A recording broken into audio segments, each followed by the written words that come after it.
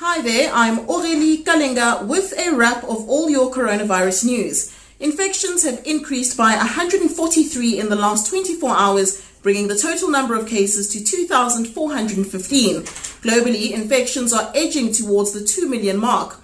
On the economic front, the South African Reserve Bank slashed interest rates by 1 percentage point. This was to help stimulate the economy as the coronavirus threatens to plunge the country's economy. In a rare media briefing today, Finance Minister Tito Mboweni says South Africans should prepare for a deep recession, but he's hopeful that growth will return slightly next year.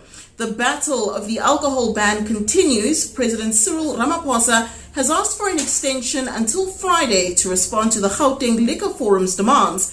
The alcohol, tobacco and property industries were just some of the fields that had requested a review of the current lockdown regulations. The Gauteng Liquor Forum gave Ramaphosa until midday to relax regulations to allow them to run a limited service or meet them in court. They say their businesses have suffered immensely since the state of disaster declaration last month.